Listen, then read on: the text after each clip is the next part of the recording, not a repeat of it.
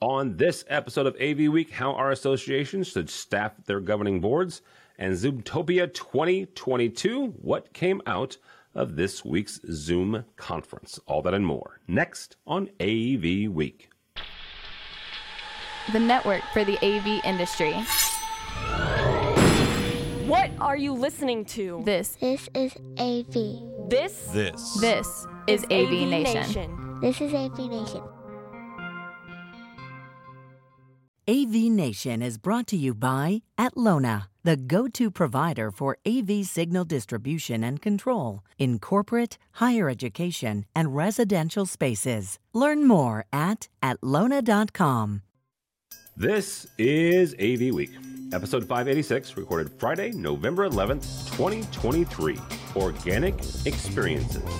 Support for AV Nation is brought to you by Extron, industry-leading technology backed by world-class support. And by Middle Atlantic, what great systems are built on. This is AV Week, your weekly wrap-up of audio-visual news and information. My name is Tim Albright. I am your host today to talk about the news we have gathered, and we have got an incredible guest list and a couple really cool stories. First and foremost, Gladys Marroquin from Newcomb and Boyd. Welcome, ma'am. Hey, Tim. Thanks for having me. I'm Gladys Marroquin. I'm an AV consultant in Atlanta from Newcomb Boyd. All right. Also with us is Mr. Brock McGinnis from Due North in Canada. Welcome, sir. Always a pleasure, Tim. Mr. Michael Peevler from Atlas IED. Welcome, sir. Thanks, Tim. Great to be here as always. And last but not least, Mr. Gary Kay from Rave Pubs. Welcome, sir. Hey, good afternoon, everyone. I'm excited to be here, Tim. Thanks for the invite. Absolutely, absolutely. So we've got, really great guests here. We're going to hit on a couple of stories. The first one, and quite frankly, the biggest one of the week, Zoomtopia 2022 took place this week, both virtually and in Northern California. So if you were blessed enough to go to Northern California, you got to see one of my hometown heroes, Nelly, and I'm not kidding. He is one of my hometown heroes, and he is from St. Louis. You got to see Nelly perform, but you also got to see a number of really great innovations, a number of really great additions to the platform, some new partnerships. So honestly, quite frankly, guys, it is one of the biggest UC platforms, one of the biggest software packages that our folks have to work with and integrate. So Gladys, we'll start with you on this. What was the biggest things to come out of Zoomtopia for you this year? Sure. Yeah. So I'll be honest, I didn't get to attend or watch every session from Zoomtopia since it's been a busy week for me. However, I did notice a trend in kind of talking about meeting equity and just kind of what that looks like, what the requirements would be, and kind of everybody trying to get on the same page as far as that goes. And this has been a talking point we've had over, several verticals with our clients, and just everybody is expecting a certain, I guess, similar and consistent experience since in a post-COVID world, as much as you can say that people, when they come from working from home and then they go into the office, they want a, seamless experience. They want it to resemble what they had at home in terms of quality. And they want to be able to experience, this experience of having every individual participant be represented and heard. So I found that interesting. I like how people are kind of trying to progress that and move forward with that. Zoom has its own version of, I guess, they call it Smart Gallery. MTR has its own version as well. And you can see that partners, when it comes to conferencing peripherals, are starting to implement that in their own ways as well. So I thought that was really interesting, and I like that a lot. All right, Brock, same kind of question. What'd you take away from this week? Gary Kay hasn't told me yet what happened at Zoomtopia, so I know nothing. I normally rely on he and his team. Well, we have published some videos from there, but yeah. I'm not actually very engaged, Tim, in the cult of Zoom, and I don't really care whether my clients choose a Zoom platform or a Teams platform. My job as an integrator is to support them. I would just like the Zoom people to start talking about their stock price again. Once upon a time, every meeting I ever had with a Zoom employee, it was like, have you seen our stock price? And have you seen our stock price? Well, I bought some, And unfortunately, I have seen their stock price, and it sucks. And I don't think that them getting into the mail business or the calendar business is going to help that. What I would love to see Zoom do is regain the lead that they had in the marketplace on Teams, because I think it's a better platform. And I think it's a more people-friendly platform. They had a huge lead. Zoom became the Kleenex word. We're going to have a Zoom call. We're going to have a Zoom call. And at least in the world where I live, they are getting their butts kicked by Teams. Fortunately, we can always count on Microsoft to shoot themselves in the foot, and the new licensing stuff that's going on, and the fact that they're that they're making manufacturers dumb down really valuable feature sets that contribute to meeting equity in order to be certified, and that they're making the Teams room something special while taking away equal features from Teams as a platform. Hopefully that momentum will swing back, from Teams where it is right now in order to Zoom. So all I saw at Zoom was they spent a pant load of their shareholders' money holding this event, and hopefully that gets the stock going back in the other direction, because I'd at least like to break even. Maybe I should have asked that as a disclaimer beforehand. Like, how many of us? I do not. How many of us own stock at Zoom? So, Mr. K, Brock mentioned the fact that he hasn't seen anything. So, what did you come away with from Zoomtopia this week? So I love Zoom. I actually think that they've done a really good job with their platform. I agree with Brock that they are doing a much better job of simplifying entering a video call and also navigating your way around the platform. I think it's amazing to me, if you look at the data, something around half the people that are using Microsoft tools on an everyday basis are using Zoom as their video platform. And I think that tells you a lot about the user interface problems. I think Microsoft Front Row is a good attempt at meeting equity.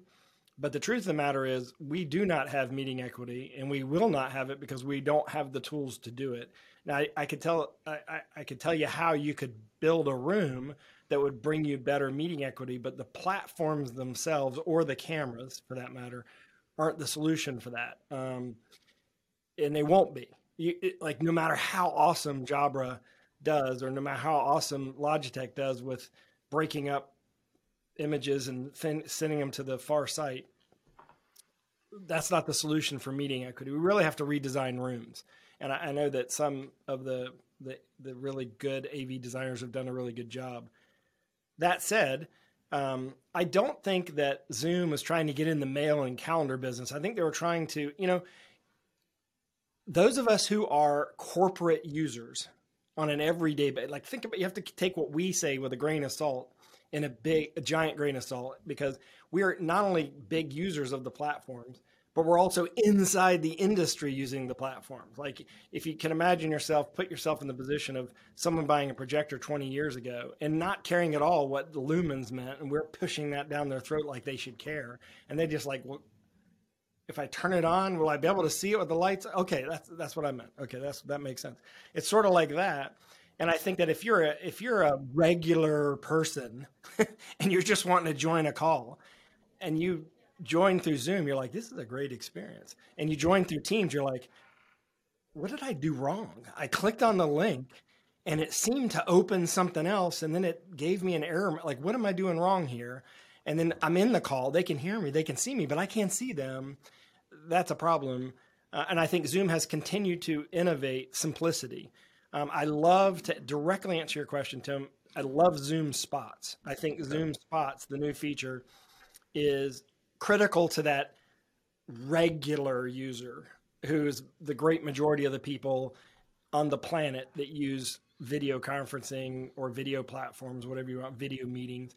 I think Teams will always, Brock, dominate because companies have decided that we want one platform to do it. We want to pay one SaaS fee. We don't want to pay 12 different monthly fees. And in fact, if anything, they're like, Microsoft, will you please buy Slack so we can just build that in? That's the last piece we need. Just buy Slack, we're done. And then that top down will exist. Everyone else will prefer Zoom or prefer Google Meet. I mean, you don't discount Google Meet, which is obviously taking a giant portion of the market share by simply just telling people in K through 12, hey, by the way, it's already there. We didn't even notice it. And so that's helping them with market share. And then I think that's going to be pervasive as these young kids get older. But to directly answer your question, Tim, I think the biggest thing that came out of that was Zoom Spots from a Zoom standpoint. From the hardware standpoint, much better integration, much better seamless usage, very creative meeting equity solutions. But if you're really trying to get to meeting equity, you're just going to be constantly disappointed unless an integrator is redesigning the room. There should be no front of room. A collaboration display should not be the primary display in a room. You should have many more displays in a room than you currently have, and you should rethink the way that you're placing cameras in a room. And I think if you think about it that way, then you really could get closer to meeting equity. But listen, that person that's on their cell phone that joins a meeting, good luck. We don't really care about them, and we want them to stay muted the entire time. I don't know about design. I mean, designing an entire room, or redesigning, I mean to say. So I guess I've got a couple things about that. What we've been seeing more and more is, with having the option to be remote and working from home, a lot of these rooms we're having to future-proof them so that they can be converted or reconverted from, like a small collaboration space or an office. And I just don't know what that would look like if you're trying to just have, various displays and kind of multiple cameras, and what kind of flexibility that kind of allows for in the future if it does turn into an office. I would love to debate this all day long, but I know Tim doesn't want. Opinion. All the solutions do a great job of making remote participants feel better about the way they're joining meetings, but none of them do the opposite. When we're in a live meeting, we do not care about the people that are online because they're not being presented to us in a way that makes us want to care about them. The idea of putting them right there in the front, that's awkward. Nobody wants to know that you're being stared at the entire time during a meeting, right? I mean, that's an awkward place to be. And by the way, it doesn't look that good. Like the mock-ups look awesome in practical reality. They don't look good, and it's not consistent. But my idea, Gladys, is imagine most people don't sit in the front of the room. Like when you're in a real meeting room, everyone's not sitting in the front of the room, right? So why are we putting them in the front of the room in this sort of meeting equity concept?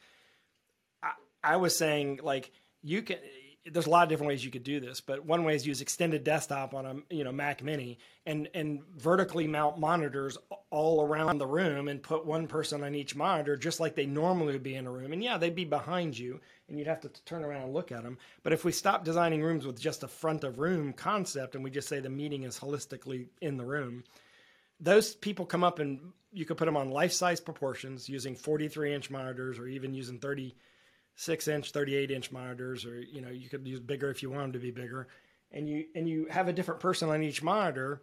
Then the experience is more equitable in the meeting room, and then we can use these concepts on the far side to do the opposite for the remote participant. But it requires a redesign of the room, and it requires a rethink of the way you're using the computer and what you're using the computer in the room for. Because the simplest way to do it is extended desktop, right? But there's other ways to do it too. You can use some kind of monitor wall process. You can use AV over IP and do virtual canvassing, which is a very inexpensive way of doing it once we have product and inventory. But Gary, it's also entirely unnecessary. Meeting equity is entirely unnecessary. The concept of creating rooms to create this special new environment for remote participants is entirely unnecessary, right? We've had remote participants forever. They came in by telephone. We heard them, we addressed them, we conversed with them, we collaborated with them. And now, simply by adding the video element to them, that somehow we're being told we have to treat people specially. I don't worry about the people who are at the far end.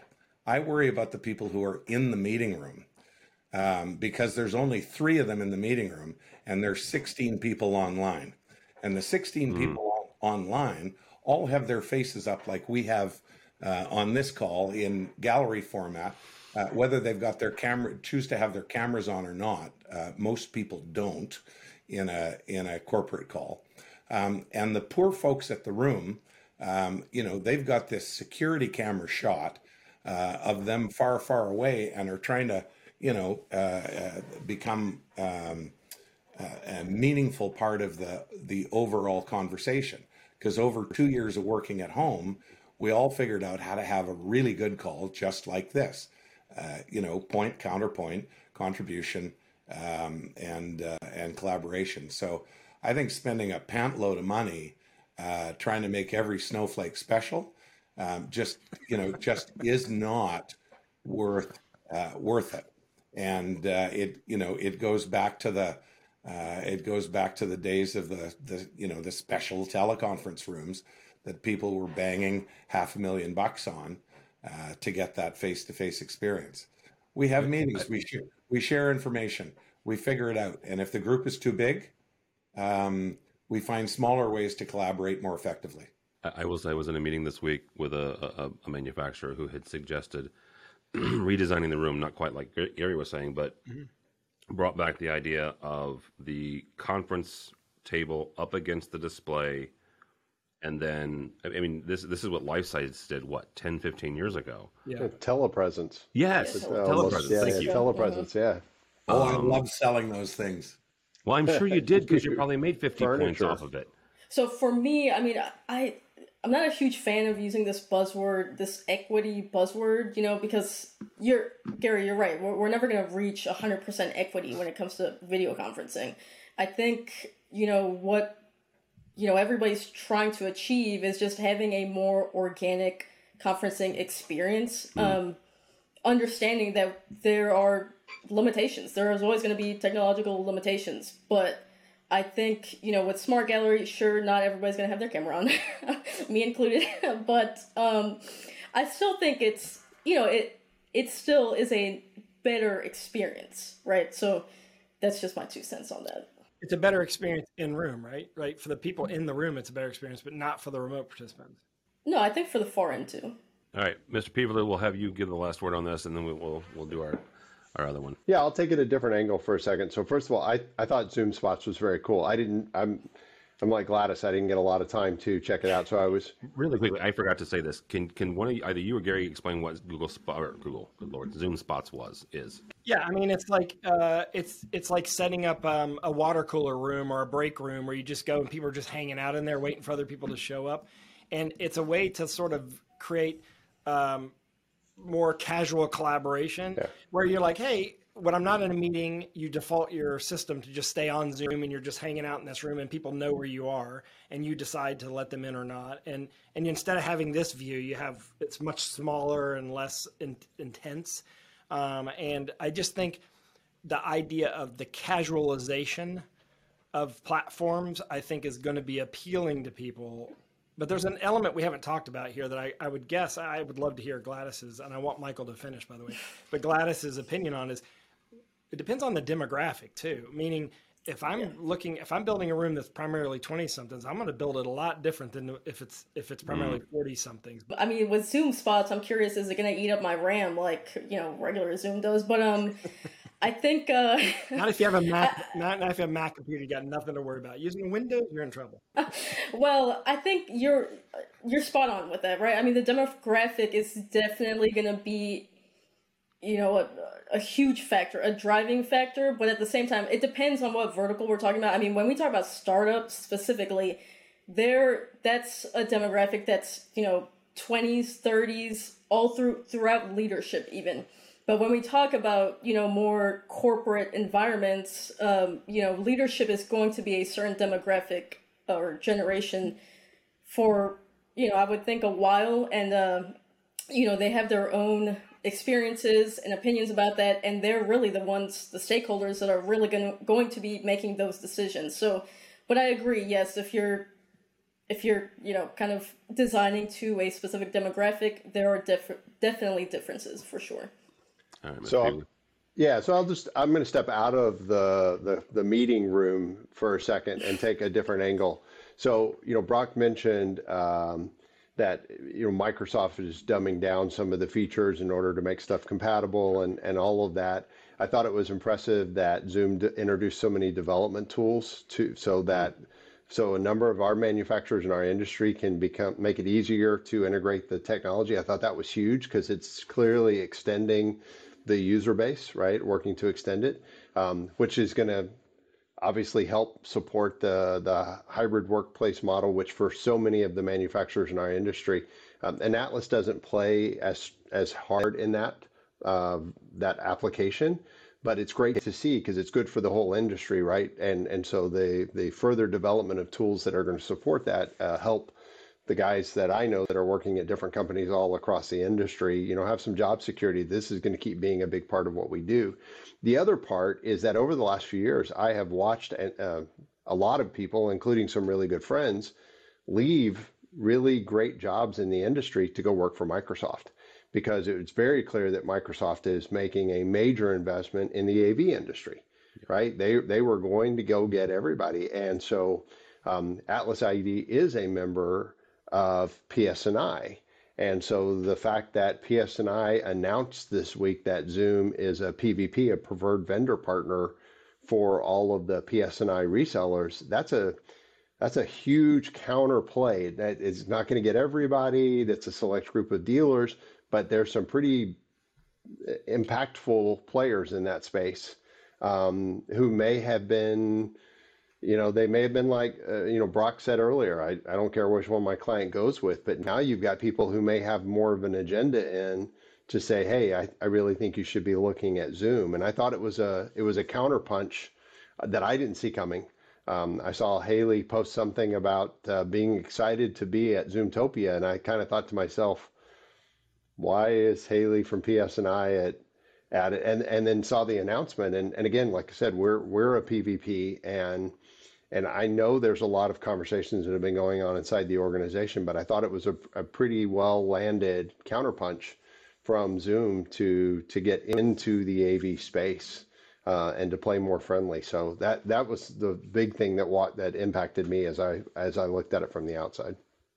And I will say, so day job here, right? I run marketing for CTI. CTI is a member of PSNI.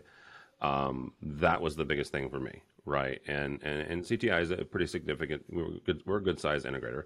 We're not on the SCN top 50 by design. That's just a whole nother conversation. But you've got Diversified, which is a good size, not for nothing, but it's the second biggest integrator in the world. You've got Spinatar, which obviously just got acquired. They're a part of that, right? You've got a number of good players. However, and I don't want to discount this because I think it's huge, and I loved all the things that Haley Klein was able to post from Zoomtopia. To me, it's a first step. It's a way for Zoom. Agreed. Not that they haven't, right? They haven't kind of poo-pooed the integrator channel, but they haven't exactly been overly nice, right? Yep.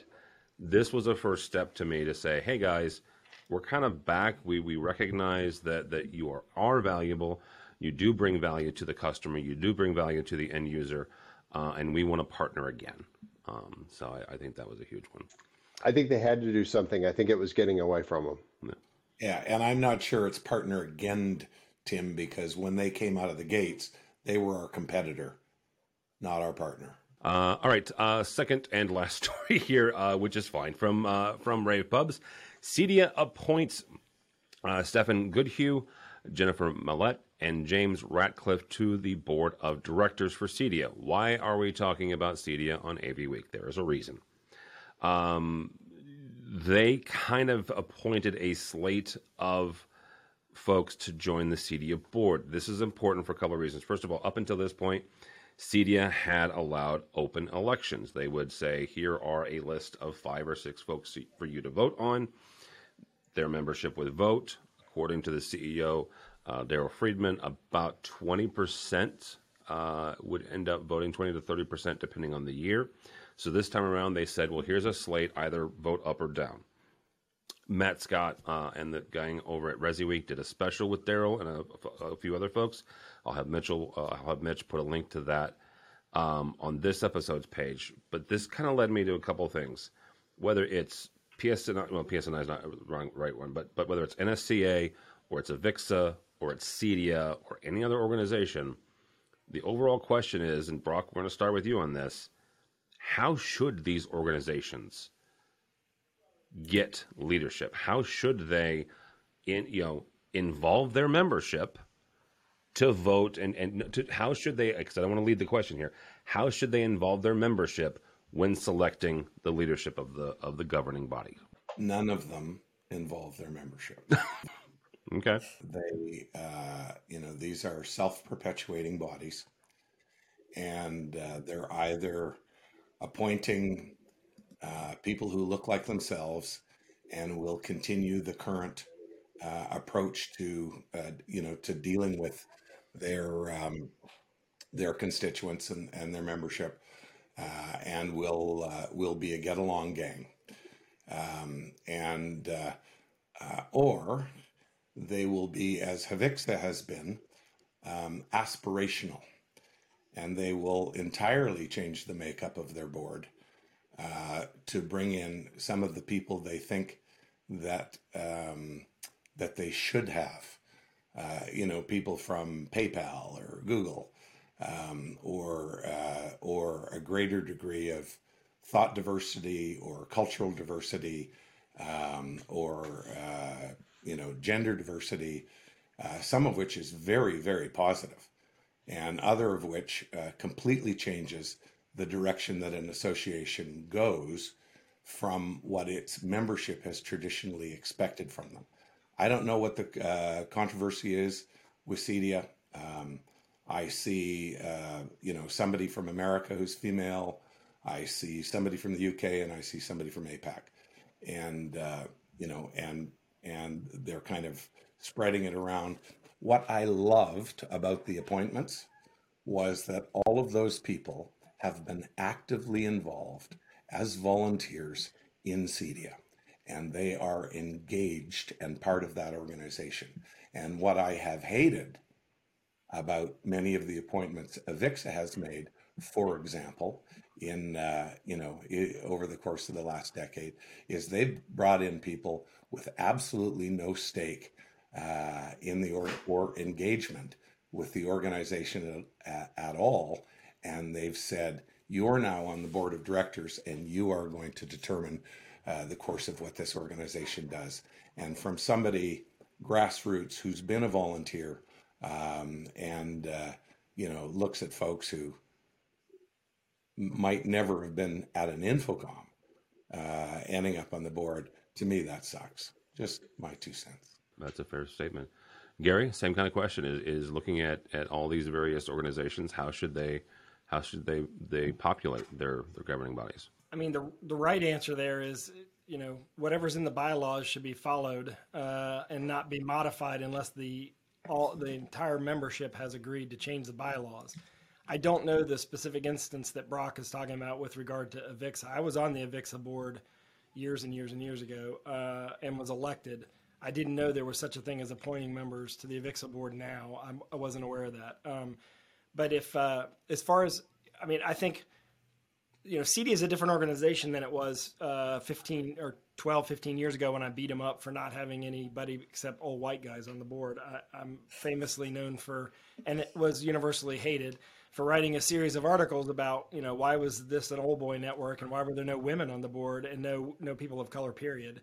And of course, they hated me for a little while, but then they finally elected a bunch of women on the board. And I think they now have appreciated the diversity of thought and the industry. If you think about it, let's be honest, Brock, you and I've been in the industry a long time, and we would go to trade shows and this is what the industry would look like. the advantage of bringing women in the industry is clear. I mean, you get more empathy, more creativity, you get diverse thought. I mean, all that kind of stuff. And that works with every, add in any diverse group, whatever. I could tell you that I'm not qualified to know exactly what's going on over at CEDIA or at AVIXA. I'm a casual observer now. I just don't have the time to be involved in the boards of those things. And I've, of course, been asked to run a number of times again, but I'm too busy with what I do. I just want to make sure that they're representing whatever the bylaws say and the members want. And I think if they weren't, I would hope there'd be a member revolt. It's sad to see that there's only 20% people voting in any election. 20% is not representative of, I almost feel like you need to force them to vote, right? I mean, hasn't Canada done that, Brock? Don't you have to vote in Canada in elections, or is that the UK? No, not yet. Peru does that. We've guilted them into it. We've guilted people into voting in the U.S., and that seems to have worked. I mean, when I was a kid, it was like 40%. Now it's like 60%. So I think we're like shaming people into voting. But I don't know what the right solution is there. And I don't have a problem with the CEDIA board. I feel like they have done a really good job, and I don't have an individual problem with anyone on the AVIXA boards. I don't know the issue that Brock's talking about, only because I haven't been that involved. I love the Infocom and CEDIA shows, as long as those continue to operate. And I would hope that I'd hope there'd be a member revolt if they weren't happy. My God, I would hope so. Michael, I don't know. Yeah, you would hope so. You would hope so, right? I mean, I would, if I was a manufacturer or an integrator member and I saw something happening that was not right, I would be all over that. But maybe people just don't have the time to anymore. All right, Mr. Peebler, how should we get these folks on boards? Yeah, I think Gary and Brock have both said a lot of the things that I would align with. I mean, I think there's value in bringing a lot of diversity. I'm like Brock. I read the article. I haven't been involved in CEDIA in a number of years, but I read the article and I was impressed by the candidates or the new board members. I thought they seemed impressive in regards to the write-up. I liked the fact that they came from outside the U.S., so they represented the needs of the market and the variations that you would see in the market in those spaces. So I thought that was very cool. I think you can, there's always a big risk of change if you bring in outsiders. I think outsider voices can be really valuable too. It's a matter of how much control do you give those outsiders? Are they board members? Are they influencers? Are they consultants? Are they, whatever? But I think it's good to constantly look at what could be, because we have, in my 23 years in the industry, there's certainly plenty of times I felt like that we were headed down the same track because it was the same group of people all the time. And so I think the rest of the world's not doing that. I will say this, I coming into Atlas ID, I got a lot of exposure to the security side of the world, and go to their shows and their events, and they're in a very different place than we are as, on the AVIXA side. And some things I think they do really well, and some things I think, wow, they still haven't caught up at all. So I think everybody's got their, kind of challenges that are inherited too. I agree with Gary. You got to follow the laws of the organization, the bylaws of the organization. But I liked seeing the diversity that CEDIA put in from both a mix of gender and locations, because it seemed like you had a greater representation of people who actually knew what the industry was going through. And I will just say this, I don't ever hear anything really about CEDIA except lately. And, I live in Dallas. CEDIA was here in Dallas. I didn't go to the show. But I've talked to a lot of people who said, man, it was really a great event this year. Like, this was maybe one of the best ones in a long time. And then just by happen chance, I've run into people at events. Total Tech Summit out in Orlando had some manufacturers and some dealers that had been out there. and they were really positive about it. So it seems like they've got some real momentum under them right now. So I think they're obviously doing something right over there. So kudos to them. All right, Gladys, you'll have the last word on this. How should we get folks onto our governing boards? Sure. Yeah, I'm not super, involved with CEDIA, so I would also be speaking as an outsider. I do think that, I agree with Michael, what the write-up showed of these new board members. They do seem to be impressive. I like that there is diversity in thought there. They seem to have a very strong IoT background of sorts, with home automation and all of that. And I do believe that, with AV and IoT kind of overlapping and that overlap continuously growing, I feel like that's a good just POV for CEDIA. But I'd have to agree with Gary, whatever the bylaws are, I probably would try to stick to that as much as possible. All right, gang. Thank you all so much. I appreciate your time. Mr. Gary K., how do people connect with you and or Rave? Gary at theraveagency.com, THE raveagency.com, or Google my name. It's weird enough a spelling that you can find me. Or they can call you, Tim. You know how to get in touch with me. And go to ravepubs.com. So there's also. Thank you. And I appreciate y'all reading my article. I'm glad that was a thing. So thank you. All right. Mr. Brock McGinnis, thank you, sir. How do people connect with you? I'm at Brock McGinnis on Twitter. That's from a social perspective, that works for me. I won't comment on Twitter at this moment. I was going to say until please don't. It's not right. Gladys, how do people connect with you? Sure, yeah, you can find me on LinkedIn, Gladys Merquin, just a quick search, and I should pop right up. All right, very good. And Mr. Peeler, how do people connect with you or Atlas IAD? Yeah, you can find me on LinkedIn. I'm staying away from all the other stuff. So you can come find me on LinkedIn. It's not hard. There's not a lot of peeblers in the industry. There is one other. I know her well. There is one other, and you should follow her before you follow Michael. Yeah. She's smarter, prettier, funnier, all those things. Yeah. Trust me, much better. And if you want to watch or check out Atlas, www.atlasIED.com. And keep an eye on what Gina Sansevero and the marketing team are doing. Some really great stuff coming. So super excited. Yeah, absolutely. I've said this for 10, 11 years now, so I guess this really makes sense. Do not follow me on the Twitters, because who the heck knows. But go by the website, if you would, please, avnation.tv. That's avnation.tv. You'll find this program and a host of others. I mentioned the special with Daryl Friedman, the CEO of CEDIA. You can check that out. We also have a number of other specials coming down the pipeline, including State of Control episode 100, which is kind of crazy. So that's coming out in December. So check all that out and more at avnation.tv. It's avnation.tv. Thanks so much for listening. Thank you so much for watching. That's all the time we have for AV Week.